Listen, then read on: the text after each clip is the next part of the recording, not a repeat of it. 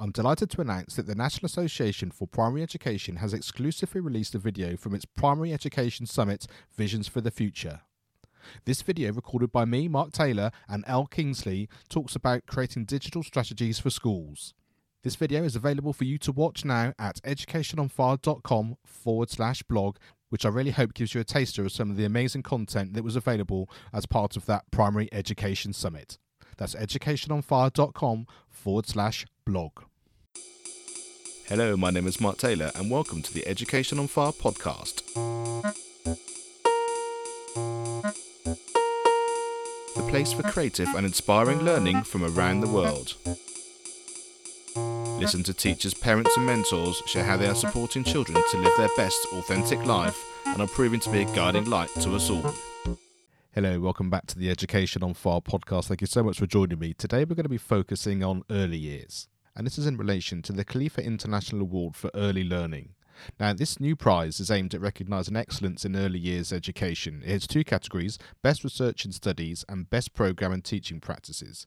Two winners in each category will receive $50,000. So you can see there's a real incentive to get involved, not just in terms of the money, but also in terms of being able to really share really great practice and the chance to really benefit everybody that's involved in the early years.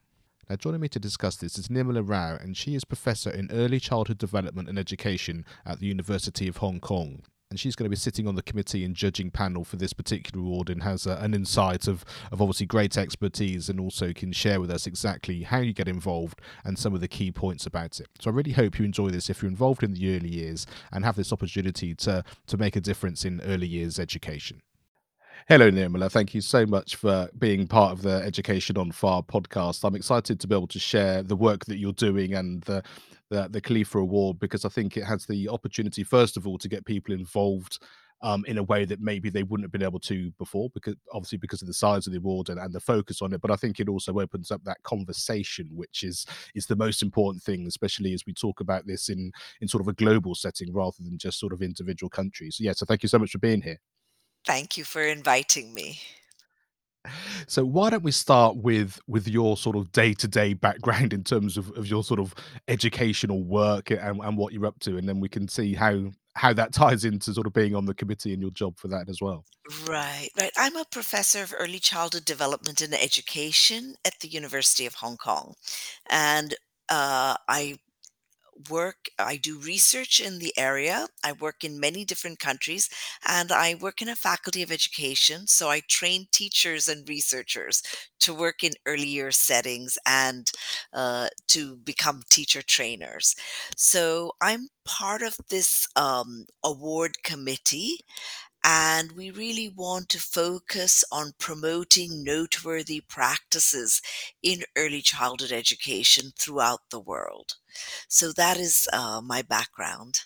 So the idea, like we said, about that global idea and being around the world, in sort of your experience in what you've been able to sort of witness over your sort of professional years, is there sort of those sort of common themes, or is there also with that sense of, oh, this has come from this particular part of the world, which maybe someone wouldn't have thought of from a different place, but then can sort of be integrated? Yes. Well, I think there are definitely common themes. We have a common biology. We know that young children thrive when they are provided nurturing care and they're provided stimulation. Right. And we know all over the world, because of the evidence, that there has been an increase in participation in preschool or childcare. And we know that children that go to preschools uh, tend to be much better prepared for primary school, right? In terms of the school readiness. We also know that quality of care that children receive is very important, and high quality care has the potential to mitigate socioeconomic gradients in early childhood development. So we know that children experience uh, different home environments, that some parents stimulate their children more, etc. So we know this, right? And all over the world, research is coming. Primarily, this work was conducted in more developed countries like the US, the UK, Australia, but now we're getting this evidence from around the world that children benefit from participation in early childhood, but also we know that the quality of care that they receive matters. So that's the commonality.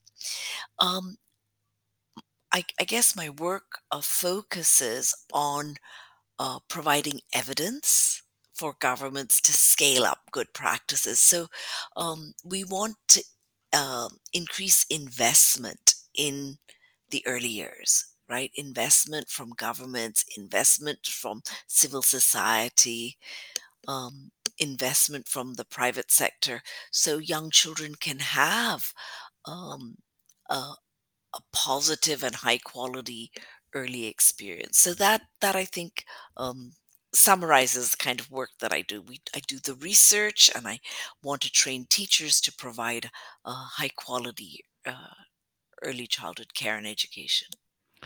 And what does that sort of look like in if you sort of had to summarize it? Because I know certainly from the conversations that I've had over the years, the early years and the framework of their experience and the learning that they're doing can be very different than, like, say, as you start to hit primary and then sort of later on into primary as well. So what's your sort of view of that in terms of what's been good practice or what you've seen working well? Right. I think there are two things that are important everywhere, right? Um, because we have different curricula in different countries, different national curricula, different approaches to early childhood education. We have from Montessori approach to more project-based approach. But what we know is critical is the teacher, the quality of the educator or the pedagogue, or they're called different things, right? Early childhood educator or kindergarten teacher or reception class teacher. So we know that what's really important is training, and that training that they receive, uh, it should preferably be pre-service, right? Pre-service training should be competency based. uh, that this training should include certain elements, including a supervised practicum, some knowledge about child development, about how to work with families, etc. So that we know is common, having a really good teacher. We also know the environment must be safe and secure. We also know that there must be certain kinds of resources to support children. There need to be, it doesn't have to be expensive. We can have low cost, no cost materials, but we do need materials to teach children. They need, homemade toys or some crayons. We need an environment that's safe, that's secure, and we want what we call an appropriate teacher child ratio, because in some countries there may be 80 children to one teacher in preschool, and that's very hard for the teacher to provide individual attention, right? So we do know, we do know that there are certain characteristics tied to the educator, tied to the environment, tied to the availability of resources. We know supervision is important. But we also must be mindful of the fact that quality education can look different in different places, right? So I think we need to be sensitive to cultural differences. And I guess that's where that training comes into its own, really, isn't it? Because if everybody has this really amazing grounding in those things that you've just spoken about, that then gives the professionalism and the understanding and hopefully the respect, which I think a lot of people here in the UK would feel it is lacking somewhat, in allowing the teacher then to do what they know is best for their children in their particular environment. And like I say, that would Exactly. that would look very different school to school in one particular country, but would look very different from country to country or continent to continent. Absolutely, absolutely. That's why, in many countries, they try to get teachers who live in the same area as the children that they serve so they have a better understanding. Like even rural Britain would be quite different from, say, living in London. So the different circumstances, family relationships, etc. Yeah, they're very Yeah. communities. Yeah, and that's something I've heard actually from sort of international schools when they're being set up in new places. It's that kind of really utilizing the understanding and the knowledge in local teachers that are then able to be brought into the fold of whatever the international school's focus is or the way they want to educate. But that kind of hand in hand and that sort of commonality of what's important from both sides is does seem to be very successful and a great sort of foundation for moving forward. So let's talk a little bit about the award itself. How's it sort of set up and how does the system work in terms of the application process, what's needed, and how it sort of works through to the final stages there? Okay, so this is the Khalifa Award for Education, and it started in the UAE, and there are two categories for the award. One is the best research and studies, and the other one is the best programs, curricula, teaching methodologies, and practice. Right. So basically, uh, the what we really want to do is we want to spread noteworthy practices, and we want to recognize good research wherever it has been conducted in the world. We want to enhance the status of early childhood education. You yourself just alluded to the fact that sometimes the field of early childhood education doesn't get the respect. The teachers feel that doesn't they don't get the respect that they deserve because it doesn't have the status of secondary school or primary school, right, in many countries. So, what we wish to do is recognize good research, recognize good teaching practice, um, especially ones that are scalable, that can be taken to other places and can be used to enhance the experience of young children and promote high quality early childhood care and education. So there are, um, as I said, two prizes in each category. Each is about 50,000 US dollars. So we're talking about 200,000 US dollars in prize money to identify and disseminate good practices in early childhood. So there's a website. Yeah, the application is online. The deadline is the February 28th of 2023. And we really wish to get lots and lots of entries and from all parts of the world so we can showcase what our teachers and researchers and early childhood educators do.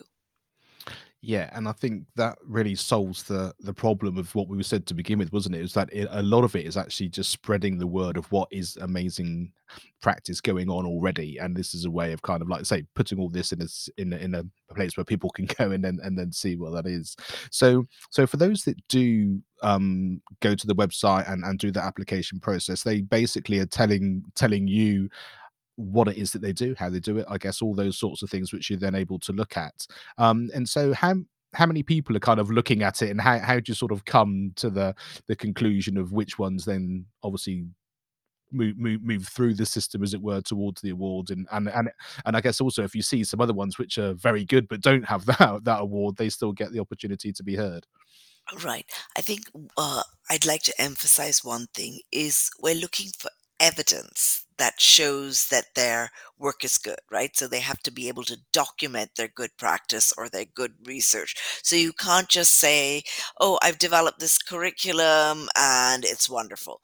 We would like to see some evidence of this, whether it's from observations or we need to see evidence of the effectiveness of the practice. So I think that's so what happens is I'm joined on the committee by a group of august academics and early childhood specialists, including Professor Iram Siraj from Oxford University, Dr. Steve Barnett from the National Institute of Early Education um, at Rutgers University, from Fatma Ahmed Abdullah Al Bastaki from the Emirates School Establishment of the Ministry of Education, and Dr. Yana Fleming, who's the Director of Early Childhood Development at the Salma bint Hamdi Foundation in Abu Dhabi. So we will go through the applications, and we'll obviously, like any um, jury, we will have our criteria laid down, and it'll be done i- by a committee. So we're really hoping to get outstanding applications for the prize. Yeah, yeah, and once the prize is or organized from your point of view in terms of that, how does that then look in terms of then, like, say, disseminating that good practice and that people being able to sort of follow that journey? What will happen is obviously there'll be a prize giving, and then uh, the award committee, as well as the organization, the foundation, they will spread the information, and also make sure it. So we rely on professional networks in early childhood, international and regional and national networks. Um, s- and we have good connections with them. So we will disseminate, we're working with them, we'll disseminate this information to these professional networks, and they will help us also to reach teachers, right, and policymakers, etc. So we will disseminate it through news, through professional magazines, through networks. Yes. And I really like that sort of emphasis there, because in order for change to happen or for people to be able to take this on board, like I say, there are multi levels of people that are doing it. It might be a whole policy that would benefit from that change, or like you say, or it might be a teacher that's able to take some of this on board. So it really is that sort of wide ranging, isn't it? Absolutely. And I think we all recognize that in education, that change can be bottom up or top down, right? So sometimes, we learn from the teachers are so innovative. They learn from discussing with each other. They work together. We talk about communities of practice, and they share. And this is a good way to do this. This is what we're really hoping, right? That we're looking at bottom up as well as bottom up practices that can be scaled up and taken up. Yeah, yeah, yeah, exactly. And I think that's the thing, isn't it? Then anybody listening can think, "Oh, I'm part of this," and how you then want to sort of go through that application process in terms of being able to, like I say, as long as you fit the criteria and you're able to do it, you can see it and implement it in different ways. Um, in your experience, do you often find that the things that you come across in this sort of scenario of having a committee and an organization that's sort of fronting this, do things surprise you anymore? As in, I hadn't even thought about that, or it's so far off of my knowledge that that's just amazing, or is it usually incrementally? Oh, I've sort of seen the idea of this before, but I've may not seen it put in practice in the same kind of way. Um, I think sometimes I get surprised, when we work on committees, because I think teachers and in schools, very can be very innovative and creative. We don't need to look much further than the COVID pandemic. I was just so amazed. I mean, this was, by what I was reading about te- what how much teachers were doing to make sure that children from disadvantaged backgrounds did not experience learning loss. Even before the government stepped in, teachers were doing things in their communities. They were just quite amazing. So sometimes we do get surprised, right? And like I say, it is interesting, isn't it, when something comes completely left field like that. I mean, it shouldn't take a pandemic for people to suddenly have to do things differently, but it's amazing what people can do when is really necessary. And I think a lot of the time it's we know that the early years needs more funding, like you say, it needs more focus, and we know that it will make a massive difference, obviously, to the children and the staff involved in early years now. But from a government point of view, it has a massive implication on the way society looks Absolutely. going forward. And so it is a kind of a crisis point in terms of we can make a big difference now, but because, like I say, unless there's an immediate need for something, you don't quite get that change as probably it should be. Right. Absolutely. Yeah. And what do you think would make the biggest difference to maybe, like say, that approach and that kind of perception of people about the early years in terms of making a big enough difference that, like I said, would make societal change for the positive going forward? So I think there's not one silver bullet, right? To have positive change, we need to have what we call a sustainable early childhood system, right? We need to have really good implemented policy that's supportive of families. We need to have um, a really committed and supported workforce, right? We need to have a really relevant curriculum and appropriate pedagogy for young children. We need to get families and communities on board, right? So I think there's just not one thing we can do. We have to look at it together. Um, but one of the things that if I think that we've realized, particularly during the pandemic, is how important parents are in the education of young children, right? And how, I mean, we've always known that parents are important. We've always said you're taking a book home, literacy hour, in school, literacy hour, but also reading it at home, etc. But I think we realize how much we have to work in partnership with parents because we didn't want uh, preschool age children to have online classes or Zoom classes like we had for the older kids. And our strategy was to work with parents to work with their kids. And that made us realize uh, how much, how important it is for us when we're training teachers, when we're in kindergartens or in preschools to actually support parents. Because I guess when you have the child at the center of this vision diagram, however you want to call it, they're in school for a large part of their day, but they're obviously at home for a large part of their day, aren't you? So you can see how all of those influences are incredibly important, and also, like I say, having that community feel of everyone understanding each part of that puzzle. What you as a parent think is happening within the education system and what the education system is thinking is and possible depending on the circumstances at home as well. And then, like say, it becomes like a joint conversation which is sort of elevating the child based on, like we said, all the differences depending on where you live and circumstances and that kind of thing, but at least it's done under some kind of common ground.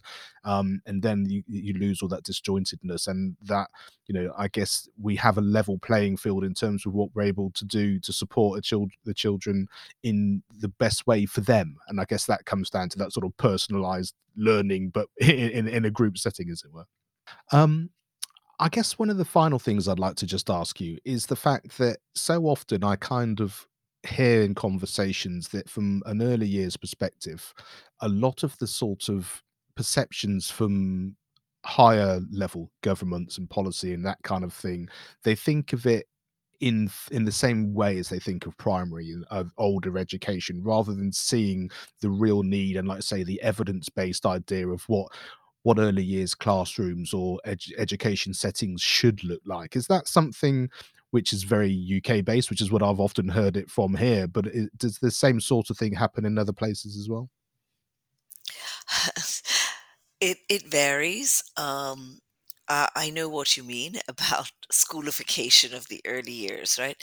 Um, I think in most countries there is a focus on play-based education. And in East Asia, particularly, we don't want preschool to be like prep school. It is very formal. It is, um, where they're large group teaching, etc. We do want children to enjoy learning, and we do want learning to be play based. And early years teachers often come under pressure from parents because the East Asian idea is children should not be left behind at the starting gate of school. So they want to send them to all sorts of classes, etc. So our challenge is to actually make the formal less formal, right? And um, but in different places, it's different, right? Because in some countries, um, I hear primary school teachers saying that the children have not learned enough of the basic pre-academic. They should know colors, or you don't have to be didactic, but they should have the elements of spatial thinking and understanding, etc. So they actually miss that. So we have to be aware that there are different views, right? One is like early childhood should be preparing children for formal primary school, so we should have more literacy and numeracy, etc. And it should be more formal. On the other hand, it should be totally play based, and so we need to have a middle ground, really. I guess that makes sense. And the thing that just struck me, which always fills me with a little bit of real encouragement, is the fact that I think the things that we've discussed so far help fix that problem. Like, say, if there's a dialogue between home and school, if there's a dialogue between teachers, if there's a dialogue across countries and areas and continents about all of these things, then everyone starts to see the common ground and the common themes, and the reason why, understanding how this is in our school as opposed to how it might look different somewhere else, but actually we're on the same page. We're just different because of culturally, or where we are geographically, or the fact that our education system in the older years does look different, so we need to tailor it a little bit differently, because we haven't, like I said, there isn't that silver bullet that changes everything, but we have the skills and the understanding, and it looks like this here because, and whatever that happens to be. And so I think, like you say, the understanding the child's at the beginning, and the center of everything that we do, having that communication and that dialogue is going to make the really sort of biggest difference. And I think that way, that's universal. That's just about communication and conversations, and sharing the practice that you want to do either side, like say from home or in school as well. And that's a very uplifting kind of feel, I think, which is incredibly exciting. So let's just round it up to make sure that everyone's got all the key dates. So it was February the 28th was the date you need to make sure you've got everything in the application form, and, Uploaded, and yeah, everything done, yeah. uploaded. Exactly, that's looking for. Thank you. And the website, where is it that they need to go in order to do it? And we'll make sure we've got a link to this in the show notes as well. Yes, yes, yes. el.khaward.ae.